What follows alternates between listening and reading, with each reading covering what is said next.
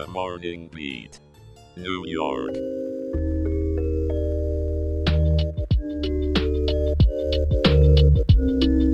Good morning, New York City. Happy Halloween. It's Tuesday, October 31st, 2023, and you're listening to Morning Beat New York City, your daily morning show podcast. I'm your host, Aaron, coming to you live on this spooky day. Shout out to our listeners in Brooklyn, Queens, Staten Island, the Bronx, and Manhattan. We drop a new show every weekday morning, so don't forget to tune in. Let's dive into our local news. According to a survey conducted by the Harris Poll, over a third of New York City homes for sale are taken off the market without finding a buyer. Sellers, it seems, are more stressed about putting their home on the market than other major life events. It's tough out there in the real estate jungle, isn't it? In the sports world, New York Giants fans, it's time to celebrate. Our quarterback Daniel Jones is set to return to the lineup after missing 3 games due to a neck injury. Coach Brian Daboll confirmed that Jones has been cleared to have contact. It's about time we got some good news, right? Now, here's a bit of nostalgia for you.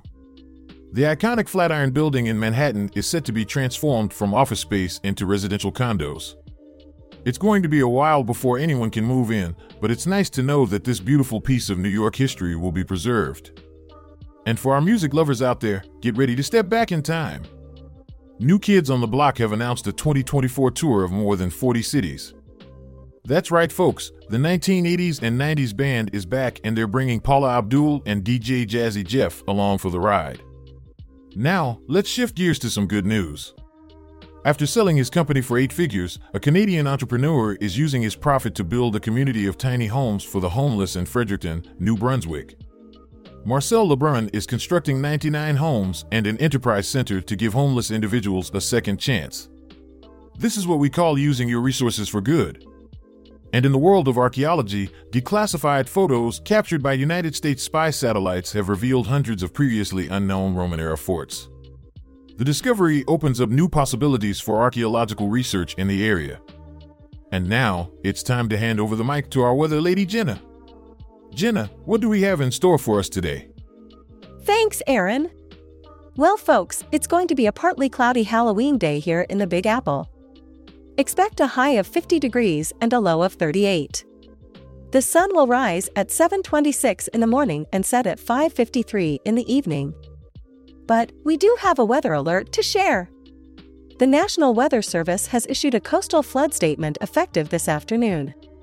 If you're in southern Fairfield County in Connecticut or southern Westchester County in New York, be aware that up to a half-foot of inundation above ground level is expected in vulnerable areas near the waterfront and shoreline.